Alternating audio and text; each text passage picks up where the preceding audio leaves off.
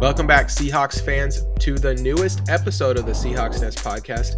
I'm your host, Nathan Sano, joined as always by the Jake to my Natiri. It's Kevin Garber. Kevin, how you doing? I feel bad for anyone who knows what you're referencing.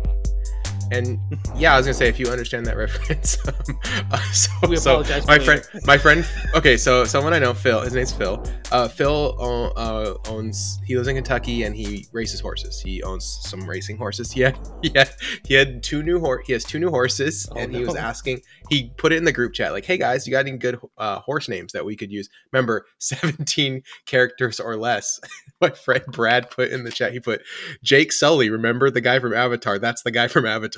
Like that, I wrote that whole thing, and he's like, "Guy," he was like, "Brad, perfect name, but it has to be 17 characters." That's really dumb. Because it's so stupid. Because no one remembers that Jake Sully is the name of the guy from Avatar. Okay, all right, we'll get into it. If you're like Jake Sully, people are like, I didn't know that the guy from Monsters Inc. His name was Jake. Jake Sully is that's Mark Wahlberg's character in The Departed, right? Jake Sully. Okay, anyway. See, there was a Seahawks game this week. Oh, I guess we do have to talk about that. I wish for your sake that you did not watch all of it, but if you did, good for you. If you watch it twice like us, sorry. I'm going to talk about the good stuff first. So we're going to go straight to offense. Straight to dessert. The offense. Okay. We obviously have like one mega glaring weakness. Kevin, I want you to talk about that.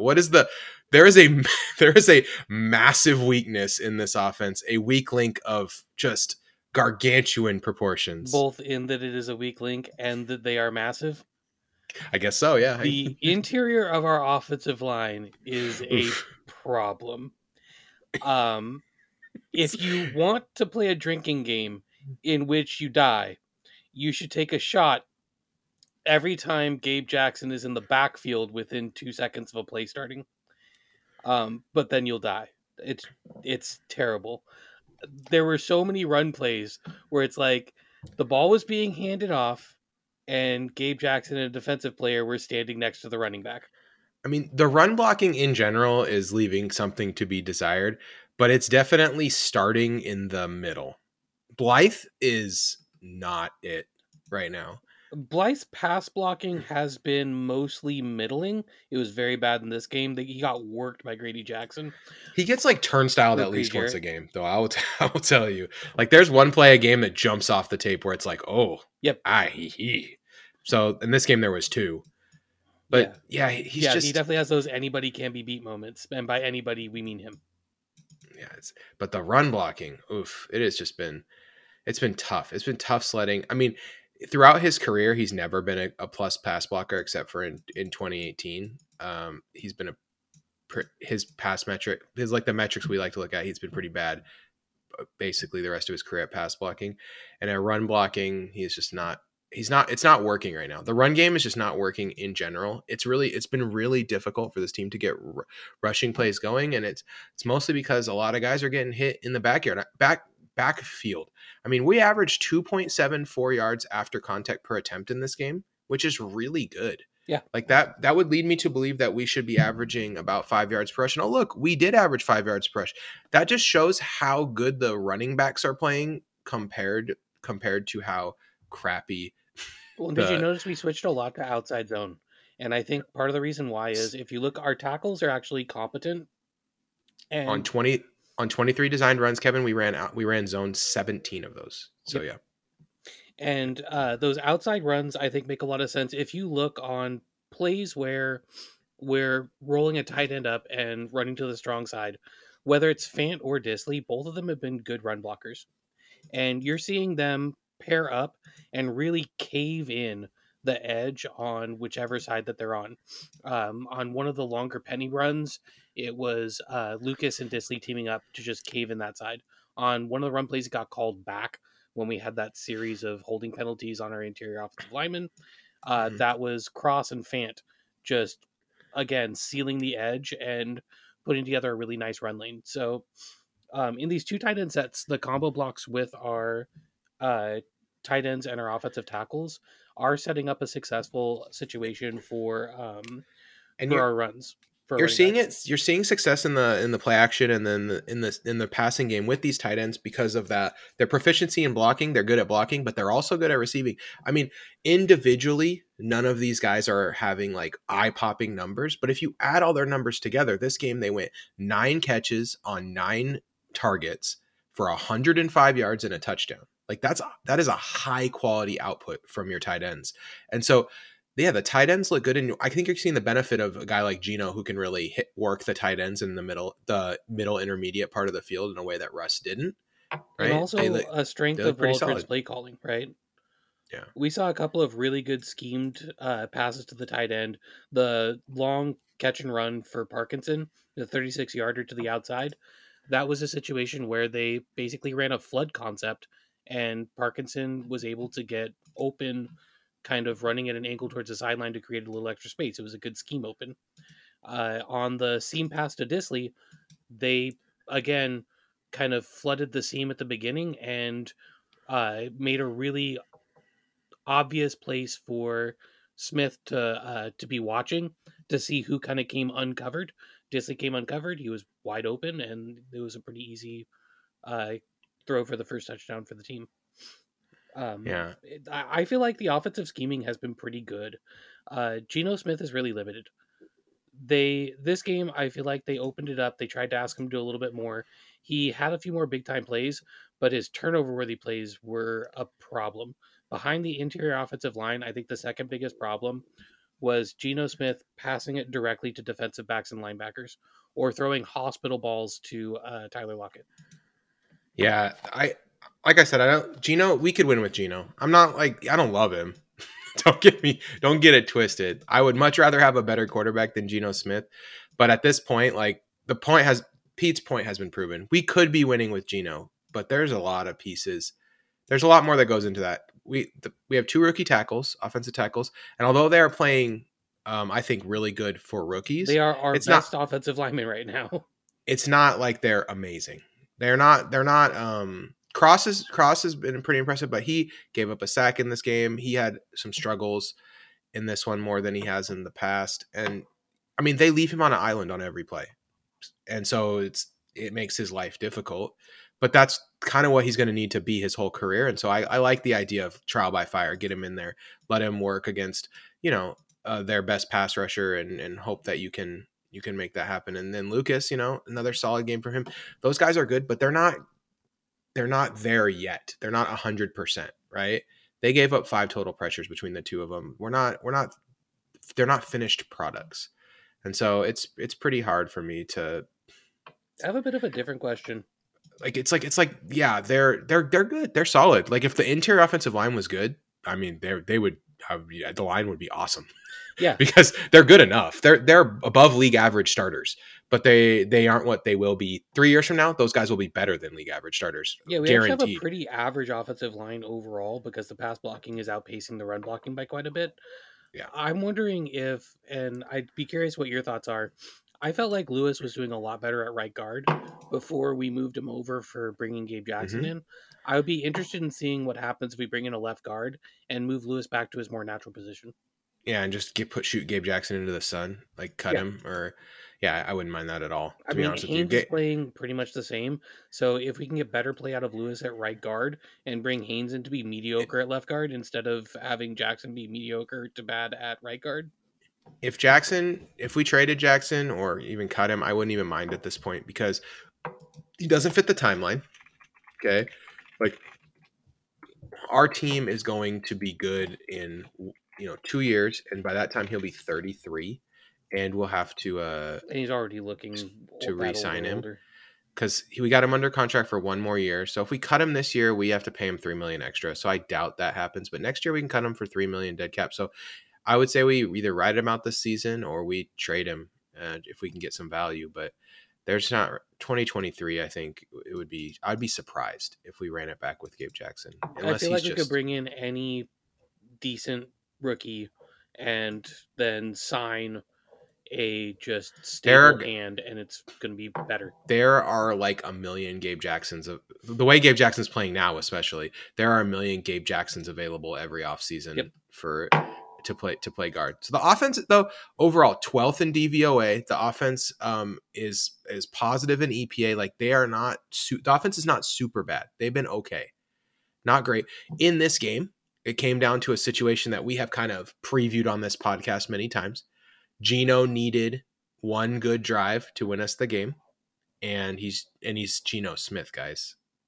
So Yeah, it didn't I happen. put in my notes. I know that the game kind of went on after this, but I mean, really, game ending on Jackson and Blythe getting beat inside and Geno throwing into quadruple coverage sums this game up really well.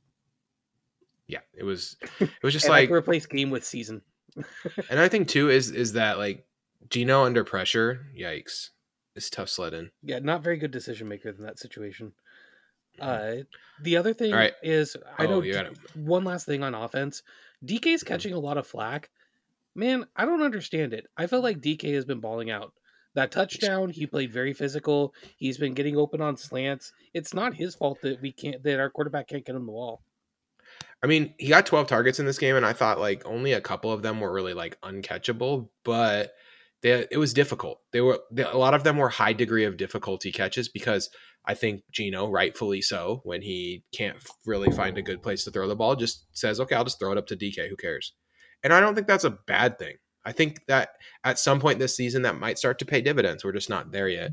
There was one play that it irritated me where like DK was running. I mean, and also he's being covered by AJ Terrell, who is like maybe the best young cornerback in the NFL, which does make a difference as well. Yeah, he's definitely a top 10 cornerback, easily. So, okay, let's go to defense. I have one What do you have? positive. Actually, I have two, but I have one major positive. Tariq Woolen, congratulations on your first career interception. That was pretty cool. And it was a good pick. He Yes, it went up, was. high pointed the ball, and outmuscled Drake London, who's a big receiver for the football. That was Yeah, cool. he is a real football player. I don't know if he'll ever be Richard Sherman, but he's definitely better than Trey Flowers. I'm pushing him past that point. In guys who are not better than Trey Flowers territory, Mike. I'm just kidding. Okay, Mike Jackson's every just really limited. Like yeah, he's he just just can't keep up to like receivers that have quickness. so there are guys on our defense that are playing a lot of snaps. Michael Jackson, Cody Barton, uh, Daryl Taylor, Josh Jones, that are just not playing very much NFL quality football right now, especially situationally. So like they're each one of these guys is just failing situationally completely. Even Brooks is not playing super good right now. But when I watch him, it does feel like a guy who is just like pressing to try to make up for Yeah, he's trying to play he's two linebacker positions simultaneously because he knows ain't nobody else gonna. yeah. It's tough. It's tough out there. And like Taylor's still rushing the passer really well, but he's not doing anything else well. And I don't know how you really fix that, right? Like there's so many plays where they run straight at if they can see if Taylor and Barton are like on top of each other, I swear to God, everyone just audibles straight to that. And Wouldn't then you? it's like, oh, run play. Like there was that Cordell Patterson touchdown. What did Cody Barton what was he thinking on that play? Cody Like Barton takes horrendous angles of pursuit. did you see he goes to fill the gap that Patterson runs is going to run into, and then just decides randomly to just run into a offensive lineman, and it's like, why Yeah, it's what? almost like somebody told you, like, okay, what you have to do is stack and then shed the offensive lineman, and then you make the tackle. And so in his head, he's like, okay, I need to go find an offensive lineman so that I can shed them to then make the tackle. And it's like he only reads what's on the teleprompter. It was a total Ron Burgundy moment. It's really frustrating that he is incapable of making instinctual plays. He basically needs to guess right, and then he's a heat-seeking missile. If he were our fourth linebacker who comes in to rush the quarterback and can cover well enough that he's not a complete liability out there, so Yeah, if you don't know for sure he's he blitzing. never had to play on run defense. Yeah, basically, like bring him in on passing downs and he may or may not be blitzing. That's a role that he can do. Bring him in on 57 total snaps That's and we that's get all that's this. all of them. That's all of the snaps, guys. That was a lot more than I wanted him to be in there for, and it's going to be like this basically all year. We ran more offensive plays than Atlanta in this game. Like I was like so pumped, like, oh, we finally like won that battle, but it just Marcus Mariota is they just have like high end skill position players, and then they have those veterans that just do their job and are good. Like their left tackle is just like a old head. Jake Matthews is just like an old head good player that I don't even know why he's on the Falcons. Grady Jarrett, same thing, just an old dude that still plays really good football. So and inexplicably is on Atlanta. Speaking of old dudes playing good football, Al Woods got a lot of snaps at nose tackle, and I did think that worked better. Uh, Our it, run defense looked more stout with him in there. Yeah, when we actually play guys on the nose, it's noticeably different, and Yep. I don't know why they don't have Monet out there on the nose more often. I wonder if like what they see in practice that makes them think. But yeah, Al Woods did what 14 nose snaps this game, and that's what I wrote down, and they were all pretty. I thought, yeah, like you said, on those 14 snaps were more solid than the rest of the rest of them, Yeah. I where we also just am play seeing we play trash can 5-man front with two linebackers, and then they run at the players who are bad. That's generally what I feel like happens on the rest of the plays. Mafe seems Mafe like a played hit. more, and he's stout. Like he played Yeah, really well in the run game and got a good hurry. and yeah, he's 19, only 19 snaps, but I mean, I I really feel like by the end of the season he's going to be playing 40 snaps a game. He's going to be the outside linebacker who's getting the most work because he can do everything. He's not a weakness in the run game, and he can pass rush some. He got a pressure in this game. I think by the end of the season we're seeing a lot more Boye Mafe, and I'm really excited about him. I think he's kind of replaced Taylor for me as like the most exciting edge player. Which Taylor still rushes the passer really good. I think they just need to turn him into like a role guy. Yeah, I was gonna say, Uh, I think if we start seeing a situation towards the end of the season where Mafe's playing like 65% of the snaps and Taylor's coming in to spell Nuosu and to take over for Mafe on like pass rush situations, Obvious passing I downs, feel yeah. like that is a role where all of a sudden Taylor's productivity will increase because he doesn't have to worry as much about the parts of his game that aren't as good. Because he And I mean, can cover respectably. It's just right now he's getting lit up in the run game, and we don't have the linebacker support to help him with that. no, yeah, it's like him. Yeah, they run right at him. They run right at Barton. Well, Those then guys are Josh just Jones is the next layer behind them, and yeah, Josh Jones misses a lot of tackles. So yeah. it's Josh Jones, Daryl Taylor, and Cody Barton on that side. Yeah, I'd run there too. Josh Jones ain't it. That's all I'm gonna say about Josh Jones. I respect him. I think he's probably a good depth piece that's around. But if you have to rely on Josh Jones, it's a problem right now. 57 For Josh Jones snaps is like 40 too many. yeah, he's the kind of guy like he's like I don't know. Is Ryan Neal still on Ryan the Neal's still on IR? the team. He's seems to be working back. I definitely could see giving Ryan Neal some more snaps That's because he knows what he's doing. that's the guy I want to see us kind of get after here. Is that Ryan Neal? Ryan Neal could come in and really like kind of shape up our defense. And one thing, okay, I want to say one thing I'm sick of: Quandre Diggs going up onto the podium and saying that they suck, and then acting like he played super good.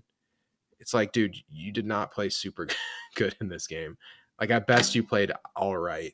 So that is kind of irritating me. Like he goes up there and he says stuff like, "Oh, I'm gonna try to dispense some wisdom, but I can only dispense, or I can only say it if they'll listen." It's I like think it's not that like something Quandre is frustrated with, and I think that you can see it on tape, is right now our corners and linebackers are struggling in zone coverage, and they're struggling to understand when a receiver is passed off to a new zone. Um, Let me double check my notes, but I'm trying to remember there was a specific play where um let's see. There was a specific play where there was a receiver playing on the left side, and they got open for a pretty long catch and run. And it was, oh yeah, Bryant didn't understand like where the pass off was, and so it looked like it was probably on Kobe Bryant, but all of a sudden, not Kobe. I don't understand. I thought he was supposed to be like the finished product guy, and he just is not. I maybe the He's role being is asked too to do something different. very different. Yeah, Yeah. I was gonna say the role is too different, and it's kind of hard for him. I could see that I for feel like sure. in general though, our defensive backs are struggling with like passing off zone responsibilities. And so Quandre is constantly having to run halfway across the field for a ball that's already in the air to an open receiver. And I could see kind of playing that center field position being really frustrating in that case. I agree the way that he's voicing that is kind of frustrating. I can understand why as a fan you wouldn't like hearing it that way, but I do think that he's right. Like he's not making a ton of great plays, but he also is having to cover a whole lot of ground in what's supposed to be a too high system. All right, you ready to talk Detroit Football Lions? Oh wait, no, special teams All still three good. phases. Yeah, special teams still good. Yep. I like it. The special teams has Even been number very year, good. so our kicker's good.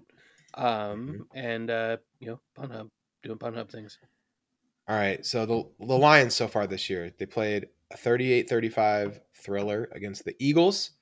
They beat the football team 30.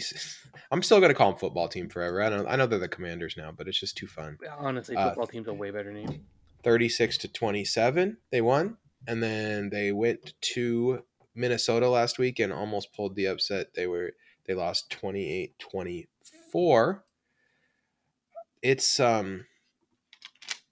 it's interesting. Their most metrics aren't like loving the Lions, but when you watch them, they play super hard. They have a bunch of players that I feel like are really good, especially on offense. They're very Their off competent. their offensive line looks really solid. Yeah, Like I would agree with that. when I'm Panay thinking Sewell, about the man. Lion, Penei Sewell is. I read a thing that he was like the highest rated on Pro Football Focused right tackle in the league, I believe it because which he's looked really good. which is 100% believable. Exactly. Their offense looks pretty good. Amon-Ra St. Brown has really come around. Even if they're missing DeAndre Swift, they still have Jamal Williams, who is pretty freaking good. Well, and that O line, like you said, is the MVP of a run game. Yeah, they have pretty solid guards. Their tackles are awesome. Taylor Decker and Penei Sewell are both really good football players. So the challenge for me in handicapping this game is like their defense is not good, and they're like us. They're a better Seahawks, right?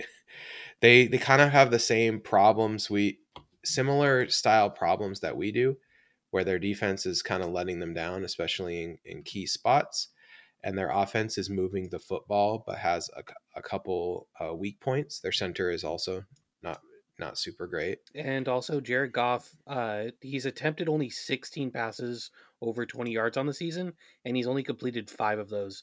Like, Goff just can't throw it deep. They make a good number of long plays, but it's a lot of underneath catch and run stuff, which is what I'd love to see us doing more of.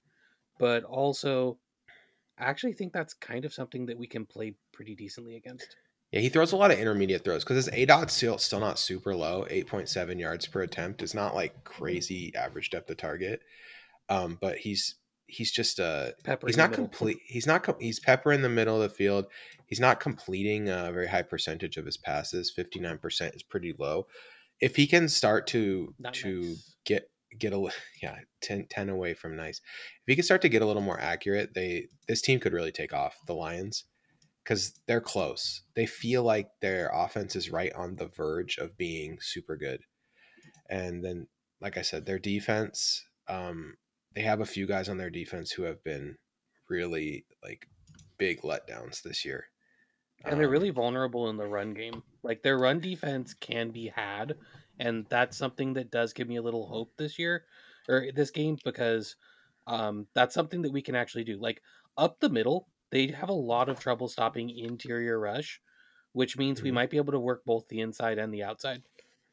They also have two cornerbacks. So okay, so they have Okuda is actually kind of turning the corner. Seems like he's finally over the injuries. He's looking pretty good. He had a really good game last week. Yeah, and But Will their other Harris is like competent, but I would doesn't say play a that, ton. Mike Hughes across the field from him, or Amani Arurie, Aruarie. they're Aruarie, they're on the struggle bus. It's, and then And like you Awarie has said, been injured off and on too, which is a problem.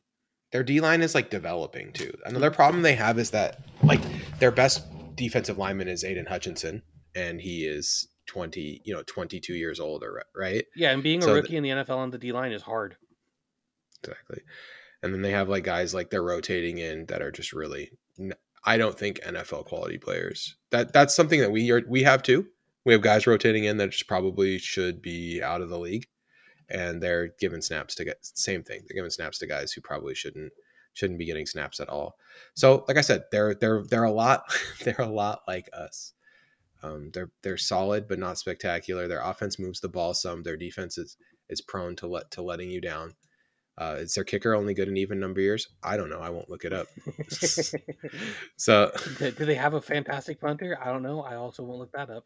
I care about all three phases of my team. okay. So right now their estimated wins on Football Outsider says they should have 1.8 wins. So we're at 1.2. So they're a little better than us, but it's not like a crazy or anything. It I should be guess kind that of is like the fifth. Atlanta game where it's kind of naturally close because both teams have some strengths and weaknesses that are overlap. Us, Atlanta, and Detroit are all teams that have a lot in common. They're all teams that are going to finish with middling records, but probably between 5 and 9 wins for all three of those teams. Um, Atlanta might be worse because if Mariota gets hurt, it's going to be a nightmare in Atlanta. That the backup plan is Desmond Ritter, and I just can't. I think Desmond Ritter has a chance to be the best quarterback from last year's draft. That's more of a comment about last year's draft I do think it's than. interesting they brought Mariota in because they're the same quarterback in a lot of ways. I mean, the thing about Ritter is of the quarterbacks from last year's draft, he was the one that like went through progressions. All the other guys like either one read and ran, which is weirdly Kenny Pickett was like that too. Yep. Kenny Pickett wasn't like a go look throw guy. He was like a look throw run, like Yep. which you don't think of Kenny Pickett as a speed demon, but that's what he did. And so like Ritter was the one guy who like actually went through progressions, but I mean a lot of games Cincinnati just outmatched the other team. Are you ready It to was do a just path to the victory though? oh yeah, I know we don't need to do a Desmond Ritter in Atlanta uh, podcast. Sure, the path to victory. We injure Goff. Go low. Do you know who the backup quarterback for the Detroit Lions is, Is Kevin? it Blau still? Oh man, it is Nate Sudfeld. With our history against backup quarterbacks though, Come on, you don't like the injured Jared Goff plan. This is not I don't know how much the fall off's going to be. That's all I'm saying. how. Okay, Nate Sudfeld. How old do you think Nate Sudfeld is? Let's see. Nate Sudfeld was a fifth-year senior for Indiana before Michael Penix. So that'd be like 2018 or 2017. So he was like His 23 when he was. Is he like 28 or 29? He's 28, and yeah, his first season was 2017 I'm that not he proud of that. recorded any stats on. He has appeared in 4 NFL football games so far in his career. He has 1 touchdown, 1 interception, 188 yards. Yeah, that's all for the Eagles too. I don't know. I'm Nate Sudfeld. He's one of those guys that's just stuck around forever, and I can never figure out exactly why. There's always like beat reporters always write nice things about him. Maybe he's real good in the film room. Could just be Maybe a he's really just the nice next. dude. Maybe he's just the next Geno Smith. I don't Maybe know. he does a really Can good, we like he brings in can really we good talk? appetizers. Can we talk about one more thing? Okay. That's something that made me just like feel physically ill. Okay, Bob Condotta tweeted this. He tweeted that Pete basically said that like the defense should be able to round into form the way that they have the last couple years. Players Um, only meeting. he said Pete Carroll is expressing optimism the defense is going to make the same second half turnaround as the last 2 years. He says it will be exactly the same this year. I Exactly the same. So So we're gonna have six. We're due for 4 or 5 more games of just horrifically bad defensive play, and then the a back half turnaround. of a season of like top 10 defensive play. Okay, but so what's going to change on the defense? So Okay, let's what give could Pete change? the benefit of the doubt. What defensively could lead to that result? Do you really want to know the answer to this? Because it's not probably not what you're thinking. Shelby Harris comes back and plays the rest of the season, and then Trey Brown comes back and is as good as kind of the flash that we saw. Trey Brown replaces plays across from So it's Drake Avatar. Woolen and Trey Brown. Yeah, and then they're actually both pretty solid the rest of the season. They kind of come along. Yeah, because I think that's one of the things I looked up. Did you realize that for edge players that are playing at least 60% of snaps, or that play at least 60 snaps, which is kind of the cutoff for starters, Uchenna Nwosu is 11th in total pressures. If our Mhm. coverage was good, like the long pass to Pitts You you over Mike Jackson, mhm. uh, Nwosu would have had a sack if the coverage didn't leave an obvious open receiver. Like, They can't. Pitts could have had like 200 yards in this game. He was open yeah, if so Mariota was a much. better quarterback, he would have. Yeah, Yeah, it would he have was been really open. ugly. He was basically open all the time. I was very concerned when just it was very concerning to see that. That's actually a really good Uh, speculation, though. If Trey Brown can come back and like actually hold down a really solid job at starting corner, that I think could be the shot in the arm our pass rush needs. Because Daryl Taylor is very active in the pass rush. Uchenna Nwosu is getting a lot of pressures. Boye Mafe has shown that he can handle both run responsibility and get pressures. I don't think we can do anything with our linebackers. Daryl Johnson is like Daryl Johnson over pursued or got pushed out of so many plays. Bringing him in Once again, I to said just like the Lions, we have some players who are in a rotation who probably shouldn't even be in the NFL. and so like we can't fix the Cody Barton problem right now, but actually that's a really good observation. I Was feel like if we can have uh if if Harris is really good. Like people are sleeping on Shelby Harris. That's a good football player. That was not nothing for us to get him in that trade. no, that's a legitimate football player, I agree. And so if we're able to get uh let's see, what is it that we would need? Harris playing instead of Quentin Harris Jefferson. playing And instead of Q Jeff, and also then Q Jeff being able to give Puna a breather a little bit more often. That also would let us play a little bit more true nose. We have Brown come in and hold the other cornerback spot, and then we swap out our safety when Ryan Neal is fully healthy and ready to go. We have Ryan Neal playing instead of Josh Jones. Yeah, that's a situation where I could see our defense playing a lot better. Okay, there's a path. mhm. Because then you're talking about Nuosu coming on in the second half, and I definitely could see in that scenario, Daryl Taylor and Boye Mafe both have like 5+ sacks. Shelby Harris has about that many, and Uchenna Nwosu like starts pushing up against double digits. I mean, that's pretty much it. It's like the defense is going to improve by getting healthy, and not and less by anything changing in terms of formation or anything like that. I think we're pretty committed to trying to do this 3-man front, play a lot of nickel. I think our plan was to play a lot of nickel with Jamal in the box, and it And then we lost Jamal. Yeah, yeah. Losing Jamal for the season was kind of a turning point. He was playing good in that first game, and that's it another is guy who takes good angles and tackles really well against the run too. Like have like plugging in Jamal over Barton in a lot of those situations where he's cleaning up for uh, Daryl Taylor getting blown out, and you're looking at what became a 10-yard run only being like a 5-yard run, and that makes a difference. By the way, Geno Smith is so far this season has been pretty much across the board better stats than Russell Wilson. He has better completion percentage, more touchdowns. Yeah. Anyway, that's that's neither here nor there. I just don't think we wouldn't be that much better with Russ.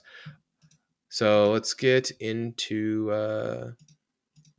oh wait, we got to talk about how we can beat the Yep, how Lions. we can And beat, and then picks. oh yeah, you wanted a serious answer, not injured Jared Goff. Yeah. Oh, okay. How do Do we you want me to beat go the Lions? first? I could stall for you a little bit. How do we beat the Lions? We Geno Smith gets a couple big plays. Turnover. Jared Goff turns the ball over like once a game, even when he's playing good. We have to make that turnover matter. That turnover has to mean something. And then the defense needs to knock Goff off his spot, make him make mistakes, but also the offense. I have faith the offense is going to score points regardless of what happens. So it's really, can our defense do good enough to slow down their offense and keep us ahead? Gino can't play from behind. We have to be ahead at the end of the game. So that should be our goal. All right, what do you think? I think you're pretty much there. The running backs had 5 runs of 10+ yards last game, and we need to have a similar thing. And probably one of those runs has to break for a long one. Then catch and run is where our pass game is going to really do something. So maybe it's Fant, probably it's DK. Somebody catches a ball, breaks a tackle, or kind of shakes open and has a long way to run. Like we just need a couple of people to make plays to make things a little easier for Gino. And I agree, we have to play with a lead. Once we're playing with a lead, it forces them to throw the ball more with Goff. And every time Goff throws, that's a chance to make a play, get an interception, strip sack, something like that. Uh, we're going to give up some points because they're going to be able to run the ball on us. They're a very good, efficient running team, and our run defense has been a little suspect. Uh, but if we could play from ahead, then them running the ball and bleeding the clock actually plays into our advantage. So yeah, get up early. Maybe the turnover from Goff happens in the first quarter. We're able to get points off that, get up by double digits, and then kind of both teams end up bleeding the clock away, and the Seahawks come away with a victory, something like, I don't know, like 27-20 or 27-24, something like that. Yeah. Yeah. So I'm my actual prediction for this game. I'm just gonna go the Lions find a way to win because the Seahawks are behind by 1 score the whole game, and then maybe they tie it up, or we just need one more drive to get into field goal range, and we're just not able to finish the job like we have been. So I'm gonna say it's gonna be like a score like 31-28, something like that. What Lions? And I'll say this too.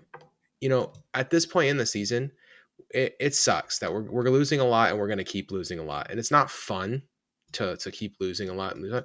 But at least we didn't have like super high expectations, right? We're not the Cardinals. Arizona thought they were going to be good this year, and they're like the worst team in the league or one of the worst teams in the league. Yeah, or we could So be the Chargers like with their injury bug.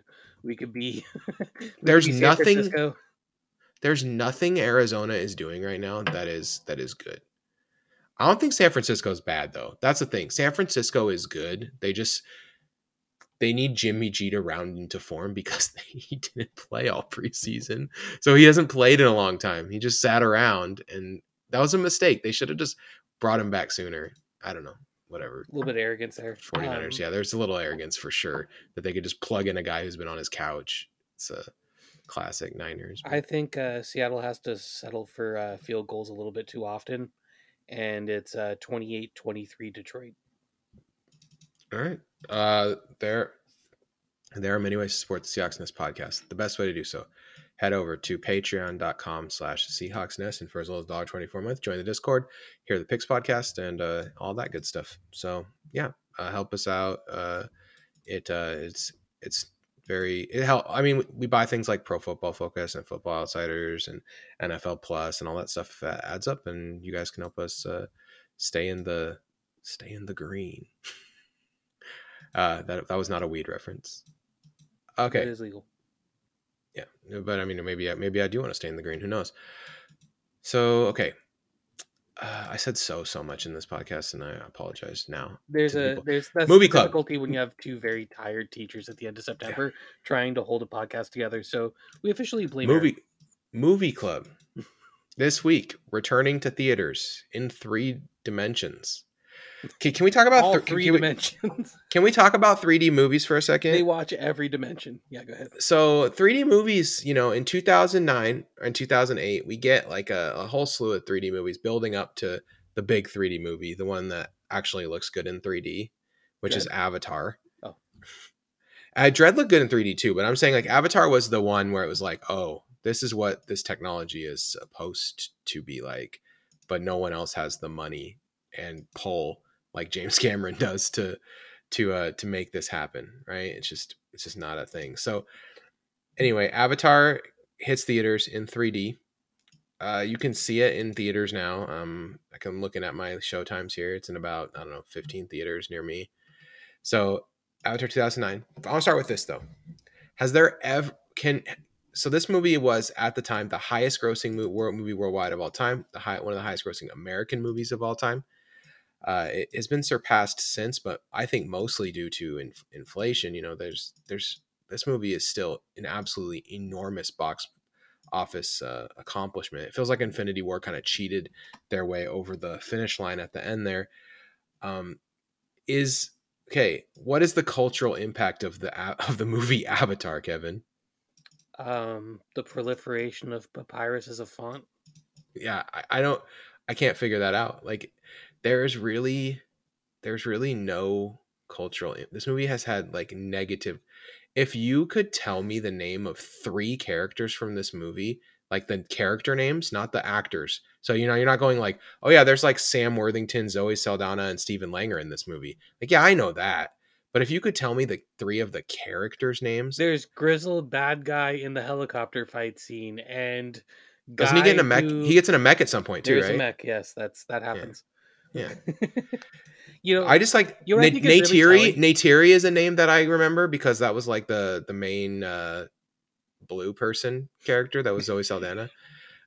They Okay, had name. There was a name for that race. What were they? What were they the called? blue people. You got it. The Nailed blue it. people. Yeah. Okay. Yeah. Yeah. Okay. Um, Navi, the or is that the it's just planet? weird. It's just weird that this movie feels like it entered society. I will openly admit this movie looked great in the theaters. When I saw this in the theater in 3D, I was like, "Dang, this looks Can I back cool." your point? When Yeah. someone says, when someone's talking about like screen, some type of visual entertainment medium, and they say, "Oh yeah, I was watching Avatar the other day. I forgot how good that is." What do you immediately assume they're talking about? Oh, the anime. The Avatar: The Last Airbender. That is Yeah, 100% the correct. anime. You and every other person on Earth immediately assumes that is what they are talking about. By the way, Avatar got a Netflix show, and they announced like a bunch more of the casting today, and it looks pretty sweet. Cool. I'm pretty excited about Avatar the I'm Netflix definitely show. more excited about that than the next 5 I Avatar really movies. really hope that it hits because the movie was so bad. Oh, You know, dude, like that's this. not even a thing. Yeah, this is it's difficult. The degree of difficulty moving anime to live action has proved to be it's proved to be a bridge that is really difficult to cross. And I actually like the one that I think did a really good job with it that is pretty sweet is the Ghost in the Shell movie, but everyone hates that except me. I thought it was solid. I had to kind of ignore, you know, like they made the character white thing, but like I just like I don't know, the movie's actually not horrible and it looks great. Anyway, back to our topic at hand. Avatar 2009, James Cameron's I like how or you're saying it, except you're not using Schwam voice, but you're using Schwam cadence. yeah. Avatar, 2009. Oh, how James time Cameron. does go Bye. by. Uh, A okay, young so Schwam at the 27th Street Regal Cinema, sitting in the yeah, ninth row, eating hmm popcorn and 3 hot dogs.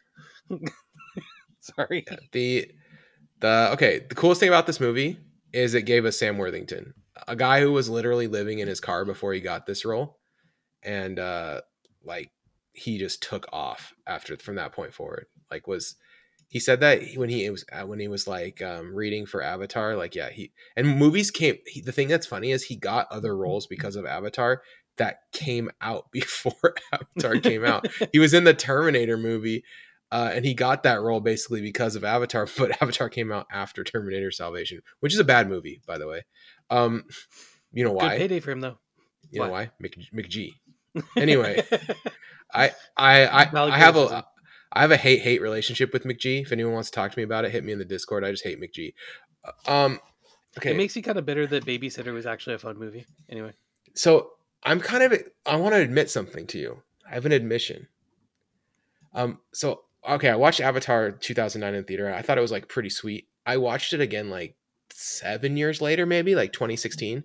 Definitely before the pandemic, but like long after it came out, and I could not focus on it. It was so boring. The story is It's just so really boring. generic. It's just so boring. It's like a really, really, really boring movie. There's some like interesting themes in here, like the imperialism and like the ecology stuff. It's like interesting, but the story is just so boring that without the like gripping visuals of the 3D theater version, it's like barely worth watching. So what I would say is, if you've never seen this movie, well, it's in theaters right now in 3D XD. Go do that. Don't don't waste your time watching it on, I don't know what streaming service is on. It's on Fox. This is a Fox movie. It Yeah, is 20th Century Fox. So yeah, don't watch this on Disney Plus or Hulu. I don't know which one it it's is on. not currently streaming on any of those. You Yeah, have to okay. pay Well, money if you want to watch it. don't do that. Watch it. Go to the theater, and I'm kind of excited to see the new one in the theater because I expect another like virtuoso visual performance, visual feast, right? But like, I'm not going to make any comments about it. This is not going to be a good movie. It's going to look good. It cost $250 million to make, It will and be a it's James theatrical Cameron, experience. and it's 3D again, Well, right? and it's James Cameron, so you know the audio is going to be on point. His audio mixing is Everything, always really good. everything's on point. James Cameron rules. He's super good. Is I have a question. Is this movie in 3D again? I just kind of assumed, I guess. I don't know. I kind of assumed as well. So I'm gonna like go to the Wikipedia page and put Cameron say there's a possibility that the film could be shown in glasses free 3D, but he doesn't think the technology's there yet. He does not want Avatar is scheduled to be released in Real D 3D, IMAX 3D. All right, Nice. we can see it. I think I want to see it in 3D then, because that was the coolest thing about the first Avatar movie was the 3D visuals were excellent, and it's the 3D movie that really did the most for me. It wasn't gimmicky, like when you saw My Bloody Valentine 3D and the axe comes out of the screen, it's gonna hit you in the face. It's not that. That's That some is great like not, 50s smell-o-vision type thoughts. and it's not tacked on like where they were just like, oh yeah, let's just add 3D to Spider-Man and give our audience a headache, and the corners of the screen will be really dark. Like that was like the other kind of 3D movie. There was gimmick 3D, and then like terrible tacked on post-production 3D that people did. This is actually gonna be cool. So I'm excited. I'm pumped. I'm ready to see it. I'm more excited than any reasonable person should be. But once again, Avatar has had literally zero cultural impact and was the highest grossing movie. I mean, other than for people to make fun of it, like the papyrus gag from Saturday Night Live, which if you've not watched it, it is so funny. It's Ryan Gosling, and he's really torn up because the original Avatar movie used the font papyrus It's yeah, I in feel their like if you're poster. a graphic designer, that will especially hit home, or if you've ever done anything like that, because I'll post everyone I'll has post a these link pet to it peeve in the things. I'll post a link to it in the Discord. But I mean, like, I think anyone who like has to make a bunch of like PowerPoints, like teachers do, or anything like that, you have certain fonts that you just like hate. You just get so sick of seeing Comic them, Sans. and yeah, like people, you don't want to see them anymore. But yeah, it's like that. It's hard to it's It's hard to delightful. yeah, it's funny. It's a funny joke, and now a lot of people just making fun of it, faking fun of uh Avatar, but in a way that like you don't even have to watch the movie to get the jokes. All you gotta know is that it's like blue aliens, and that's it. That the whole joke is that. Yeah. It's there's no other joke. Oh, it's Smurfs. It's Ferngully. It's Pocahontas Pocahontas. in space. It's yeah. The problem is you can make a lot of lazy jokes about it because it's kind of a lazy movie. Do you okay? So make a prediction. Do you think this movie will be better than the first one? Uh, man, I really have not at all bothered to keep track of it. Okay, so the I'm story. gonna Can I get? You want me to give you a little information? yeah, go for it. The story is by the writing duo that made Rise of the Planet of the Apes, Dawn of the Planet of the Apes, Jurassic Ooh, World, that is good. the new Mulan movie. So they wrote the seed story for the first two Avatar, or for the two new Avatar movies, and then James Cameron gave it the screen treatment with And Josh Friedman, who's the dude who did the War of the Worlds movie, where the writing was not very tight. I like that War of the Worlds movie, but I don't like it because of the writing. I think that guy is just there to like, Help I make don't know, sure everything's James punctuated Cameron. correctly. Yeah, James Cameron doesn't want to do all the work, but like it's going to be a lot of James Cameron in this movie. So we just got to really hope that he nails the story, because like if this movie nails the story, it won't just make this movie better; it'll make the first movie better too. I mean, he Because mostly makes really good movies. If you look at the movies that he wrote, like we're talking bangers. We're talking, first two Terminator movies. We're talking Aliens, True Lies, very fun movie. The Abyss. Like we're talking about some pretty well Ti- written, interesting movies. Titanic is a good movie. I Yeah. don't care. Like the problem is he hasn't made a movie in 13 years. Like this he's had a lot of time to think about this. There's no excuse, man. He's got to be good. All right. Any final thoughts about Avatar 1 or 2? Which kingdom are you? Fire, earth, wind, air, or Heart. water? No, heart isn't one of the kingdoms. Hey, I want to talk about that though. I've never had a platform to talk about this, but a lot of people trash on the heart kid. Okay? But that kid has he has the best power of all those people. Not to You mention the know, heart one kid guy, like could be doing something incredibly vicious, and he actually is super right. decent about it. The thing is like the one guy's like, oh, I can shoot fire. I can make a tornado. I can move rocks. This kid's like, I could mind control you. But he doesn't do it because he's not like a bad person. What's wrong with that? Like, oh, this guy's using his powers responsibly. Let's make fun of that. Like, don't make fun of that kid. That kid, if we make fun of that kid too much, he'll turn on us, and then I'm about to say, we're if you make done fun of that for. kid too much, then it becomes the Twilight Zone episode with the kid who closes people's mouths over the skin. Exactly. I didn't use a soundboard once in this episode. Should I just pick one at random Do here? it. All right, let's do this one. For Kevin, for myself. Well, we'll see you next week. Go Hawks. Papyrus.